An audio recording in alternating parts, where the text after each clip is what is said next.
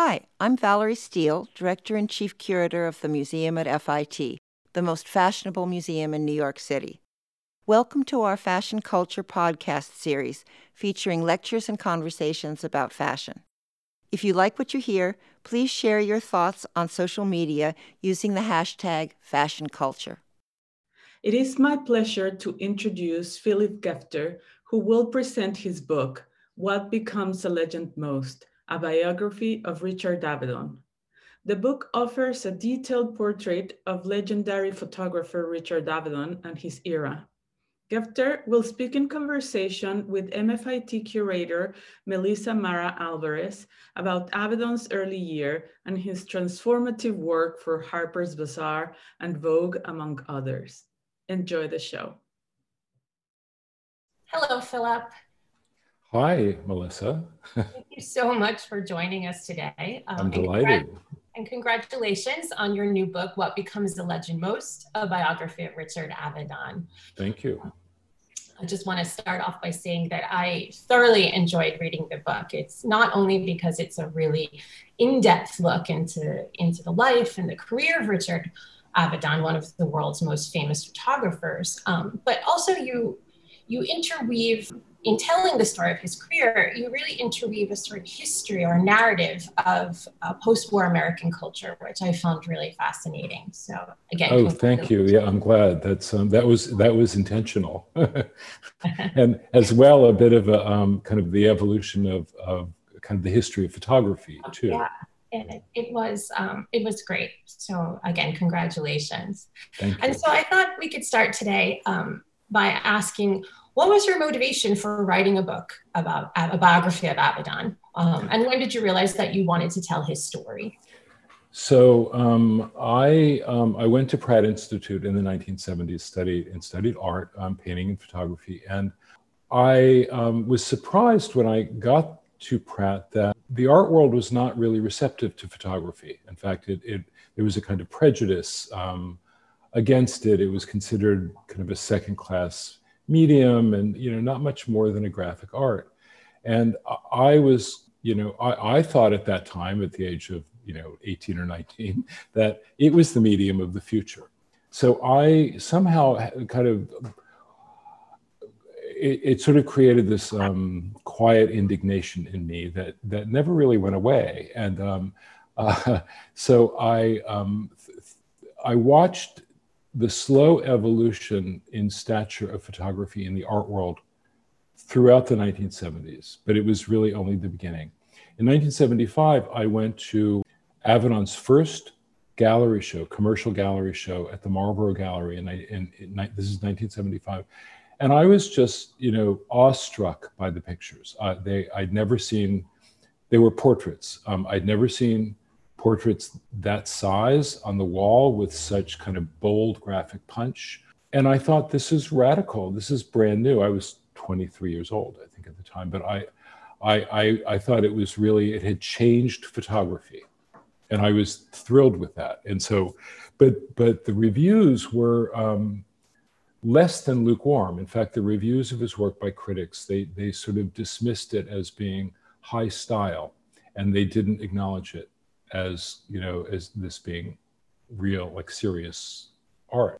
So I noted Avedon then. So throughout my career, I sort of learned a thing or two about the history of photography, and about the history of art. And I worked as a picture editor as well as a photography critic. In 2004, I was the page one picture editor of the New York Times. And I learned one morning that Richard Avedon died. I went to the editors and said, obviously, this is a page one obituary. And they kind of looked at me and looked at each other and said, well, not necessarily. This is in 2004, after Avedon had major exhibitions in like the most important museums in America. Still, he was considered, even in 2004, by some, like the general public, as being a fashion photographer and a celebrity photographer.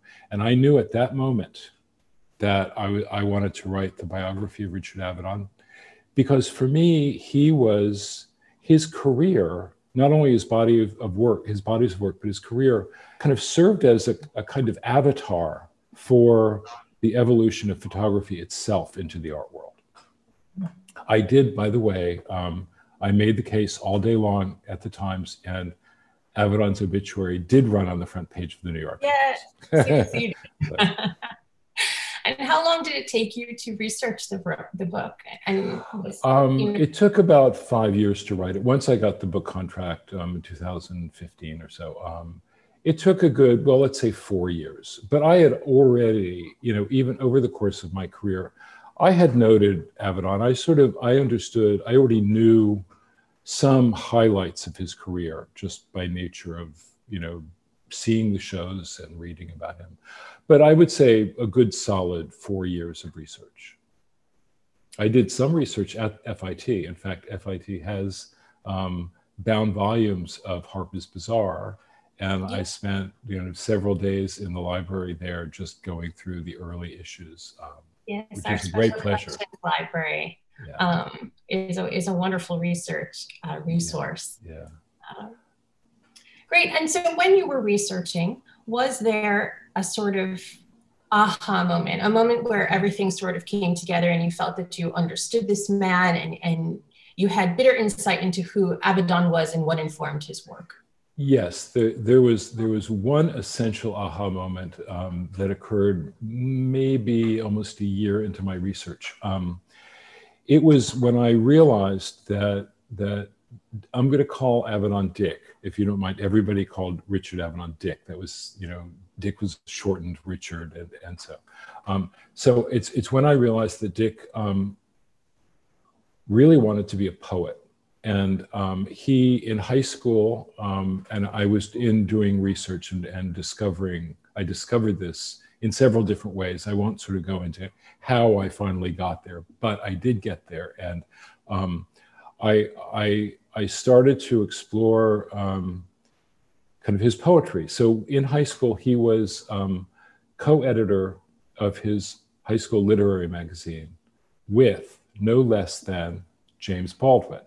James Baldwin and Richard Avedon went to high school together. They worked for them. They worked on the staff of the Magpie, which was the literary magazine.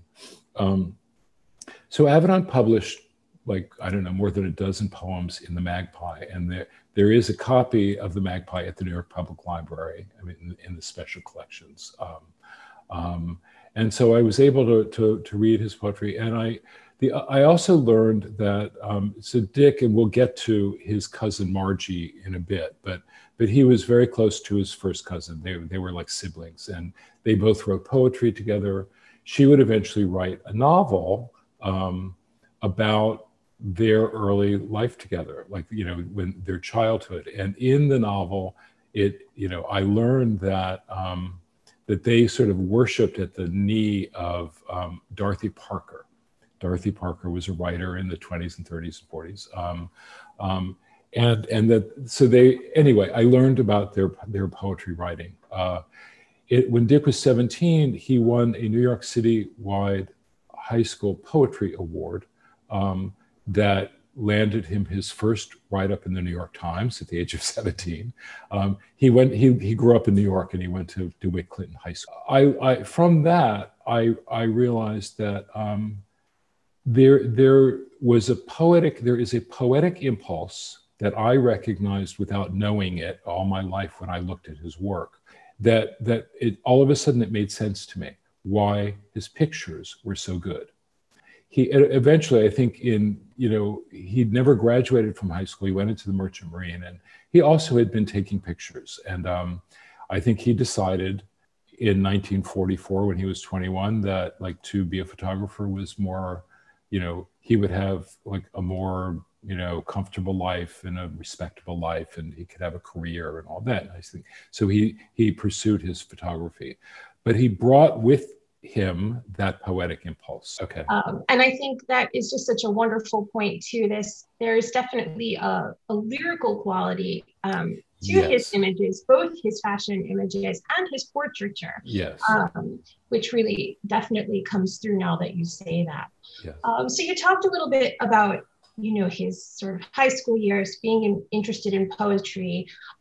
He also crossed paths with a lot of sort of very kind of people who would become luminary figures in Yes. 20th century culture, sort of Yes. foreshadowing this later success of his.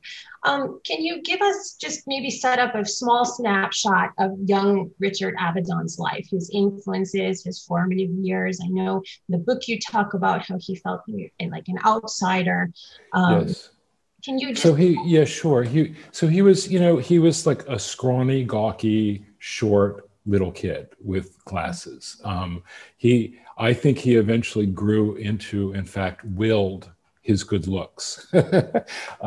He became, because people think of Dick, and in fact, in his kind of later career, became a man about town. He was very good looking. Everybody talked about, oh, he's so good looking and so charming. I think he really kind of aimed for that. But early on, I mean, he was ridiculed in high school. He was, he suffered kind of the prejudices of anti-Semitism in New York growing up between the world wars. And I also think kind of homophobia, even though he was not officially like homosexual, but I think he had feelings that he was very uncomfortable with, and it was not exactly kind of an athletic masculine guy. So he suffered, the kind of ridicule that I think a lot of people actually suffer as teenagers. So, but he was single-minded. He was very ambitious and single-minded about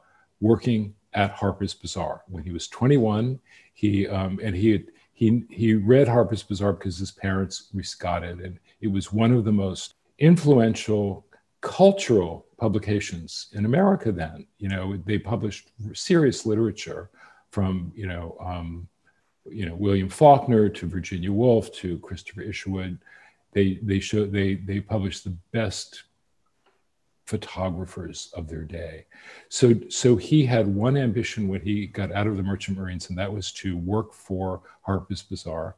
He made 14 appointments with Alexei Brodovich before Brodovich actually deigned to see him. But once he got in, and he did get in, I mean, they recognized that he was talented. An entire world opened up to him. I want to, this is an important point, I think. He didn't want to work at Harper's Bazaar necessarily because he wanted to be a fashion photographer. He wanted to work there because he thought it was the center of culture, and he would be at the very center of the cultural life of New York and of his time. And that was true, because he ended up photographing, people who would become leaders in cultural figures like Leonard Bernstein. Truman Capote started working at Harper's Bazaar, started writing for them like a year after Dick started. So they were in the kind of freshman class together at Harper's Bazaar. And so from the time he was 21, he was just plopped into the center of New York culture in the late 40s after World War II, which was just a kind of an incubator for what became and shaped the cultural life, I think, of the second half of the 20th century. Yes, well, one of the things also that struck me when I was reading the book was, you paint this picture of a young Avedon who, as a child, was just digesting culture, whether it was pouring through his mother's issues of Harper's Bazaar, yes, and cutting out images and putting them up on the wall, or his obsession or his fascination with the theater and collecting playbills. He was just digesting culture around him, and then later goes on through his photography to kind of spit that culture back out and show it back to us. Yes, exactly. And one of the places where he does that so beautifully and so instrumentally is in his fashion photography. And tell our viewers what makes an Avedon fashion photograph, or what makes a fashion photograph, an Avedon fashion photograph. Well, okay, yes. Yes. I always say that before I will tell you what I always say about him. He had a mandate from Carmel Snow, who was the editor-in-chief of Harper's Bazaar, and we can talk about her. I know you had a question about her. She was, just very briefly, she was one of his mentors. He had 3 mentors at Harper's Bazaar: Carmel Snow, Alexei Brodovich, and Deanna Vreeland. Carmel Snow was you could not have met or found a more sophisticated woman on the planet. She in her 20s, she was working for Vogue magazine. She trained Edward Steichen to be a fashion photographer. She went to the collections in Paris and became very good friends with Coco Chanel and Jean Cocteau, and she was part of the Café Society in her 20s, as well as in New York, knowing everybody from her 20s, the Algonquin Round Table set and kind of the writers of her time. So when Dick met her, she was in her 40s and or even later, 50s maybe. She had a mandate after World War II to resuscitate the fashion industry in Paris after the war. And so she said to Dick, I want you to take the model and show Paris. So Dick is known to revolutionize fashion photography by taking the model out of the studio and into the street. That's not necessarily how he revolutionized fashion. He did do that, but he was not the very first to do that. Other people had started to do that. But the fact is that the street he was taking the model out into was in Paris, number one. And so he was responding to Paris as well as wanting to photograph Paris and photograph the model. I always say that Dick is the impresario of the fleeting visual metaphor. And what he did was he didn't just pose the model wearing Balenciaga, he created an entire scene. And what I think he was able to do, and this is where I try to define the poet making images, is that he was photographing a condition of spontaneity. And if you look at all of his pictures, you will see that it's almost as if the breeze is blowing through the frame. It's as if he has simply caught this person. There's a literary term, in medias res, like he's caught the model in medias res, as if he just happened upon her on the street doing what she's doing. Even though, of course, it took hours to construct the picture. The model had to be dressed, coiffed, makeup. He had to create, a space on the street. So they had to block off the street. They had to have the right light, the time of day for the light, et cetera, et cetera. You can see that he's creating imagery the way a poet creates images with words and rhythm and all of that. He's doing it visually, and he's creating an entire metaphor. Here is this woman, for example, she's checking herself before she goes out for the evening.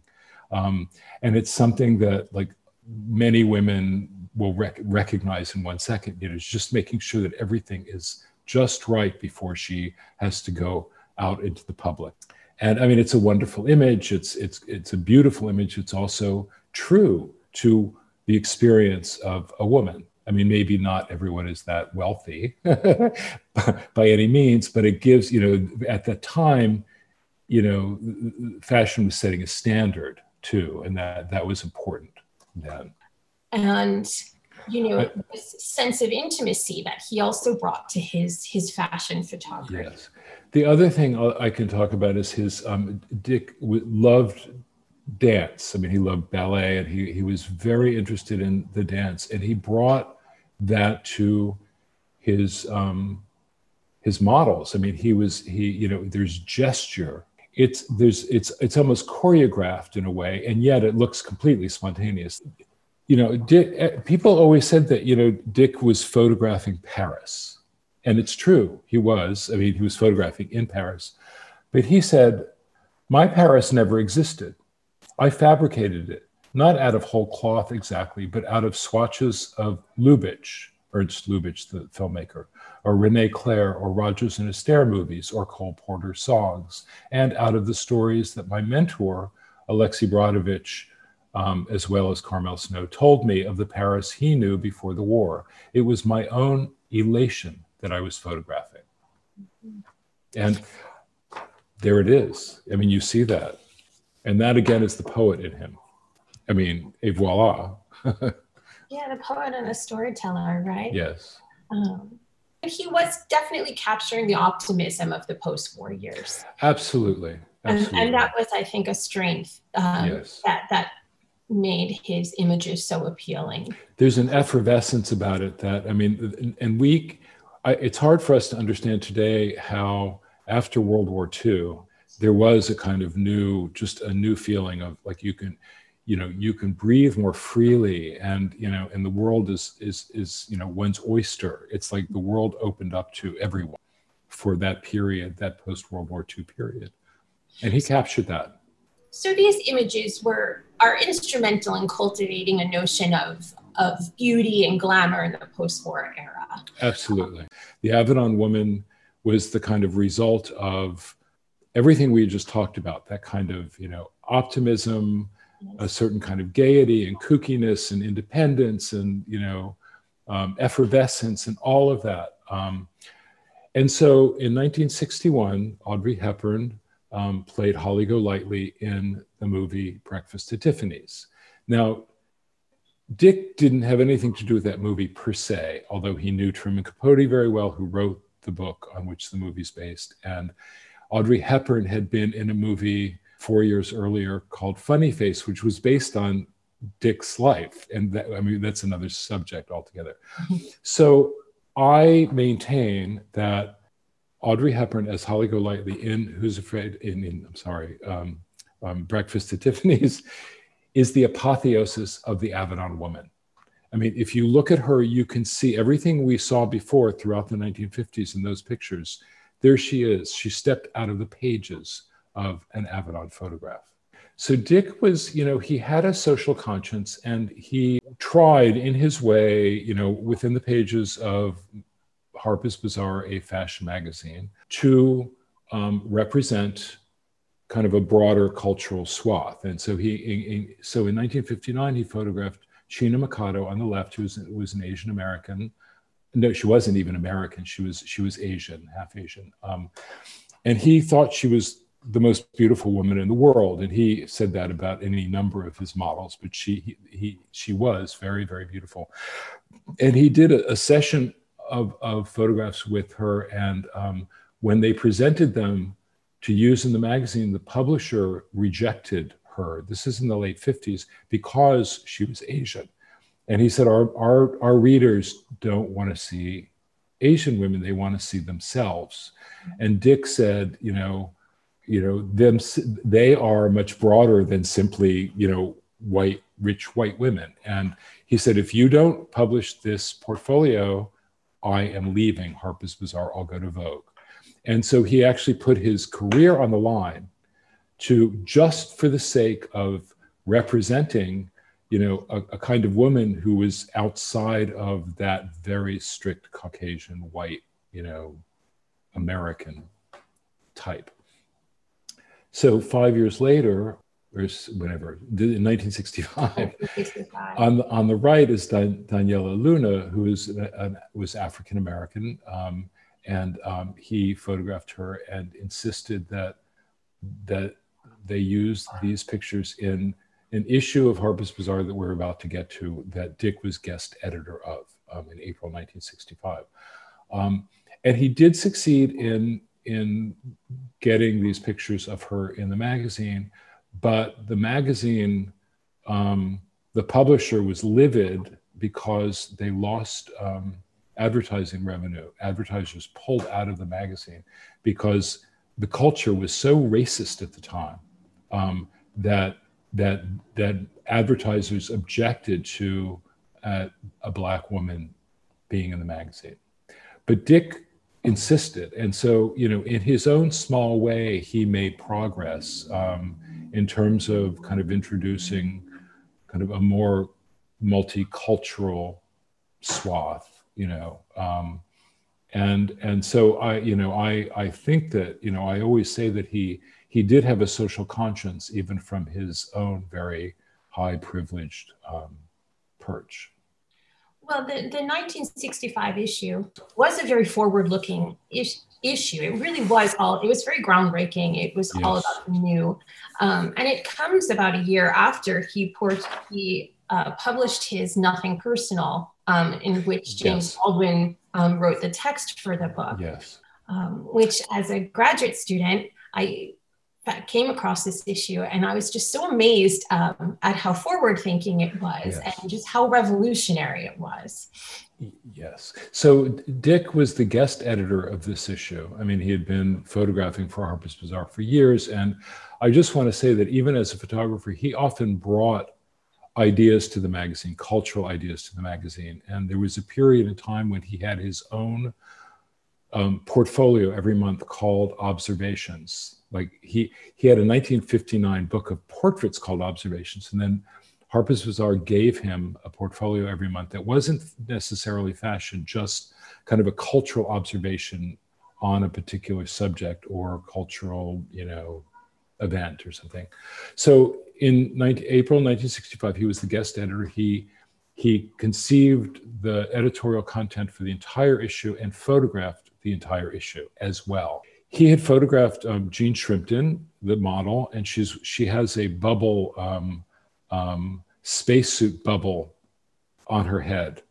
And he hated he took the image, and inside she is photographed wearing a NASA kind of moon suit, which is part of the forward thinking aspect of the issue itself. But he hated it for the cover and decided at the last minute, seeing it mocked up, that he didn't like it. He said, I don't know what we're going to do about this. And Ruth Ensel, who's the art director, she just cut out the shape and placed it on her head. And Dick said, that's brilliant, let's use it.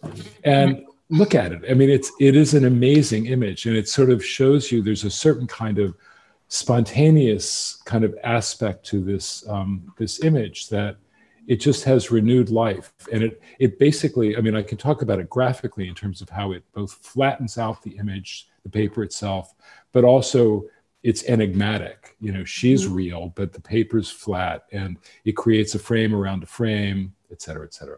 The issue itself was a kind of a perfect time capsule with its finger on the zeitgeist at the nascent moment of sex, drugs, rock and roll, and countercultural revolt, I like to say. The fashion at that moment was brand new. Like, it had never been seen before. The shapes, the size, the miniskirt was coming into vogue, the patterns, it was all just, it's sort of a result of pop art, which was, sort of emerged in the early 60s. And so those patterns just ended up on fabric and, in designers' collections. And so there it is. And it was a moment when, just at the brink of kind of psychedelic culture and psychedelics and drugs and all of that. And you can see it nascent right here in these images. Yes, well, and the issue was in infusing op art and pop art. Exactly. And not only what it was, what he was photographing, but the way he was photographing it. It's just everything was like inside out, upside down, eye-popping, no matter where you turned. And at that moment in time, that was the truth. It was just, the culture had gone completely visual in a way. It was just as Andy Warhol was rising. So I mean, there are a lot of kind of cultural elements that you can see identified in what he was doing. And it's also christening this moment of youth culture that was really coming to fruition, right? Absolutely. I mean, so here the theme of going to the moon, yes, which we had not done yet. Mankind had not done yet. It was 4 years after this. But that idea, it just opened up Avedon's own imagination. And his finger was right on what was happening in the culture, what was about to happen. I like to say that, so on the right is Paul McCartney, one of the Fab Four, the Beatles. At that moment in time, they were gods. The Beatles were like, like they were the deities of the planet, all across the planet. And I like to say that if there were anyone who should have gone to the moon, like if who should have taken one small step for man, one large step for mankind, it would have been Paul McCartney. Like, the world would have loved that. And aside from this forward-thinking fashion and including of the moment, art, aesthetics. It also was sort of a portraiture of the culture at the time. I mean, he included photographs of Bob Dylan, of Yes. Jasper Jasper Johns. Johns, He right. included a text with Tom Walsh. Can you talk a little bit about that? Yeah, so he did a series of portraits for the issue. These are unlike any portraits he had ever done. I mean, he rarely took his portrait subjects out into the street. They were almost uniformly in the studio. But he was trying something new because the moment was completely new. And you see there's sort of a little bit more kind of action in the portraits that he rarely did that. And he, not only that, but these people, I mean, Bob Dylan was another. He was also, like a rock and roll hero, a folk hero at that moment in time. And he was young. I mean, this was early in Bob Dylan's career, like 1960, early 65. He was sort of at the top of the moment, in fact. And Jasper Johns on the left, most people did not know who he was. I mean, he would become one of the most significant artists of his generation. But at the time, he was simply a young artist. But Dick sort of anticipated, where the culture was going. And everyone I think he did 3 or 4 other portraits in this issue. Every one of them became like a major figure in culture at the time. And this was the last issue, is that right? The last issue that Avedon worked for before moving over to Vogue. Yes, so he went to Vogue after this. This was his swan song. His swan song, exactly. Yeah. Philip, one of the things I want to talk to you about is throughout the book you set up there's this tension that's constantly going on with Avedon between his fashion work and his commercial work, yes. And the art photography and his portraiture. Portraiture. Right. And there was this struggle, right? He exceeded beyond measure when it came to being known as a fashion photographer, but he really struggled being taken seriously as an art photographer. Yes, that's correct. So, and talk about that, because one of the other things you set up was it was the commercial work, or from what I understand, that gave him the sort of financial freedom to pursue his passion, which was the portraiture. Absolutely. So they really did. And in some ways, they kind of fed off of one another. Yes. So I want to just say one thing before we talk about them. There are 3 examples here of his commercial work. But when Dick, like throughout his career, and it's not just about him, there was a church and state divide between editorial and advertising. Number one. So Dick was a fashion photographer, an editorial photographer. I mean, he filled the editorial content of magazines. I mean, that was part of what he did.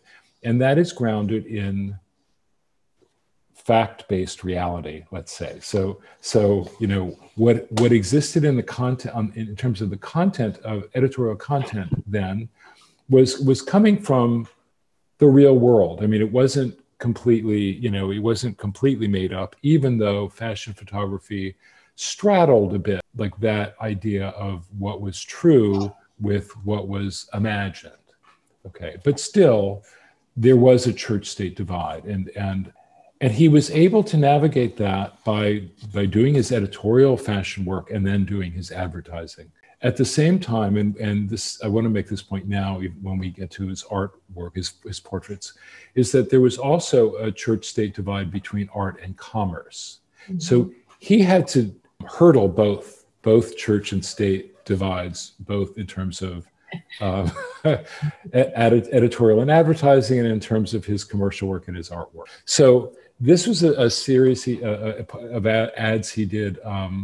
It's an ad campaign for Dior. He did in the early 80s. It's called The Diors, and it's very playful, and it was a lot of fun. It was incredibly successful. And these were ads that were like on the sides of buses and in every magazine. And he was sort of reconstructing the idea of kind of the menage a trois of, a certain 30s, grand living, Cole Porter, Noel Coward-esque small group of friends, this menage a trois. In each one, there's a kind of different scenario. And what does it say? When they were good, they were very, very good. But when they were bad, they were gorgeous. And each one, which was written by Dune Arbus, who worked with Dick, was just mischievous enough and just, paradoxical enough to be quite engaging. Anyway, I mean, we could go on about that, but he created this entire campaign. He set up the scenes. They came out of his own imagination and Dune Arbus together. So he was not only the art director, I mean, he was not only the photographer, but he was also acting as the art director for a lot of Exactly. So he would be handed like an account. He would say, okay, like whoever handled Dior, Christian Dior, said, okay, Dick, I want you to do this campaign. And he would create it. Mm-hmm. They wouldn't say to him, they wouldn't go to him and say, we're going to do this and we want you to shoot this. They would just give it to him. Mm-hmm. So he was the art director, the ad exec, like in a way, and the photographer as well. Which is unusual, right? It's, yes, like unprecedented. And now I want to move to his portraiture. Yes. Which in the book you attribute to really being his greatest contribution to photography, right? Absolutely. Yes, I do. Yes, his legacy. And so what I would like to ask is just for you to talk a little bit about his portrait style, what he was doing.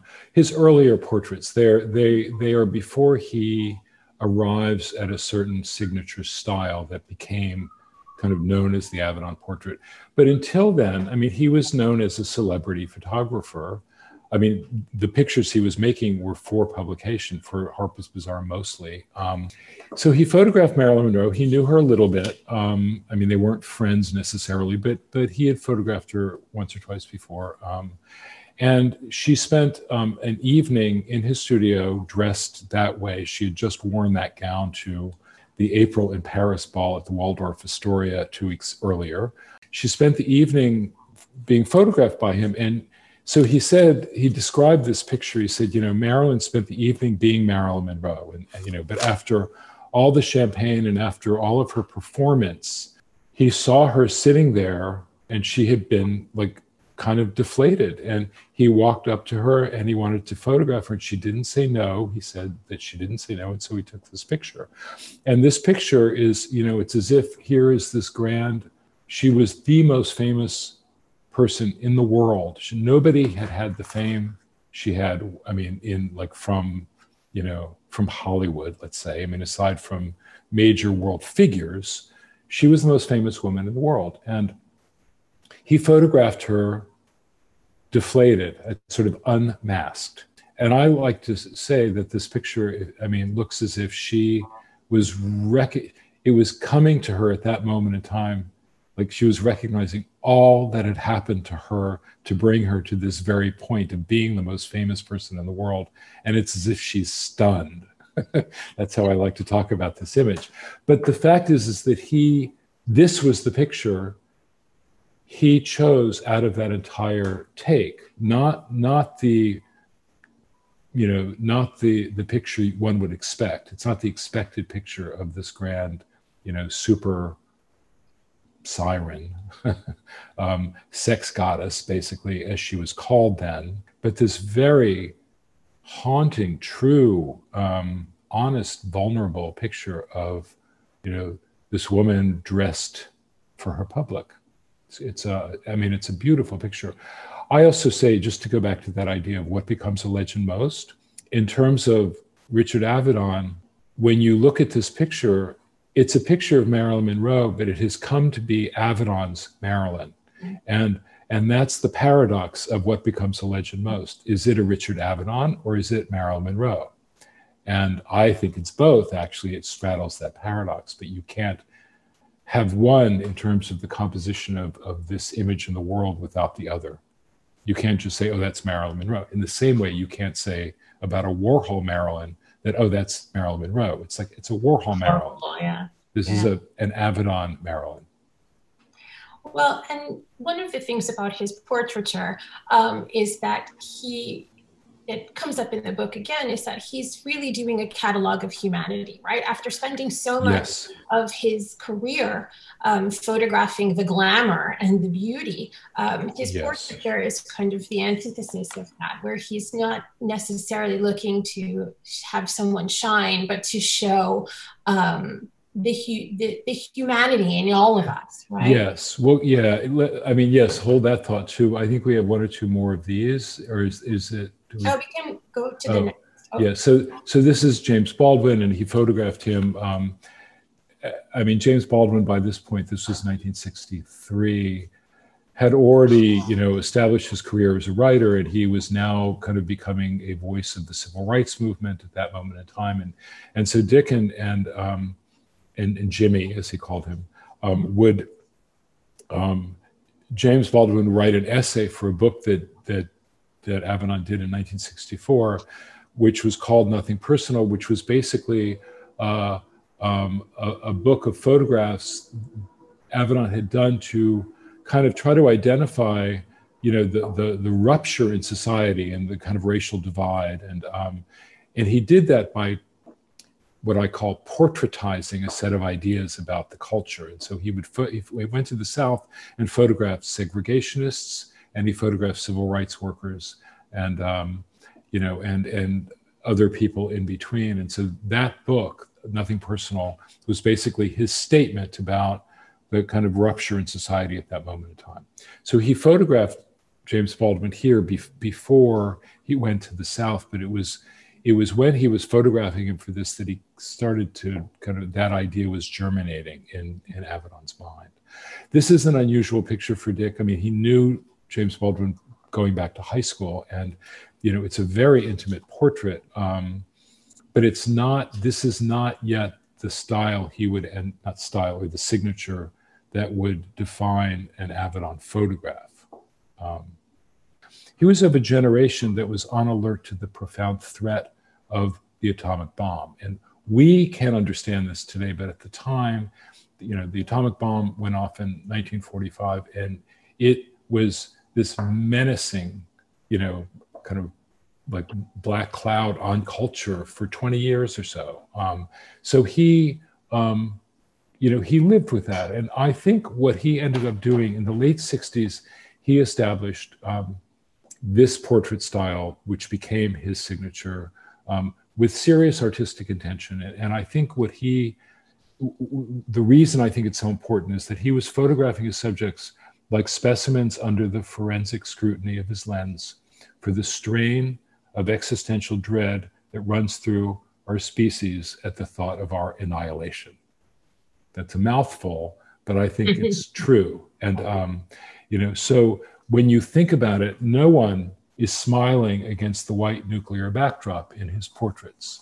And we can go through them and you'll see. And that's one point I want to make about them. And the other I want to make is that by stripping the frame to nothing but the subject, outside of any environmental cues about who they are, he equalizes everybody. Everybody, as I say, becomes specimens on one level, but also they are simply representative human beings of the species, regardless of their accomplishment or their class or their income level. He did a body of work called In the American West, and he spent 5 years off and on going out into the West and photographing people he would just happen upon. Like, so he saw this man. I mean, he was with his assistants and a woman who he had hired to kind of help him like find places, rodeos and things like that to go to. But they were driving along a highway in Oklahoma, and this guy was walking along the side of the street carrying a knapsack and a rolled up bed on his head. And they stopped and he photographed him, Bill Curry, a drifter in Oklahoma. So he did this for like over the course of 5 years, and he photographed, anonymous people in the American West. And when you look at these pictures and think of this in context, you start to see the relationship, between, you can't tell, is he just kind of a drifter in Nevada? I mean, or one of the great artists of his time. He distilled the frame to nothing but the subject. And he's photographing them. People called him a celebrity photographer well into the 80s and 90s. And he would say, don't think about who they are, just look at their faces. And what he wanted you to do was recognize that, you can look at these people in a way that you would never be able to study them and their faces if you were actually talking to them. So here's a moment for you to actually study someone's face and see the similarities and the differences, and what life has done to them, on their faces, or not. And it's a remarkable observation of who we are as people. And the reason I think that he's so significant is that I think he advanced portraiture in that genre throughout the history of photography after August Sander, who's another photographer who did not a dissimilar thing in the early half of the 20th century, where he made a forensic study of the society of his time.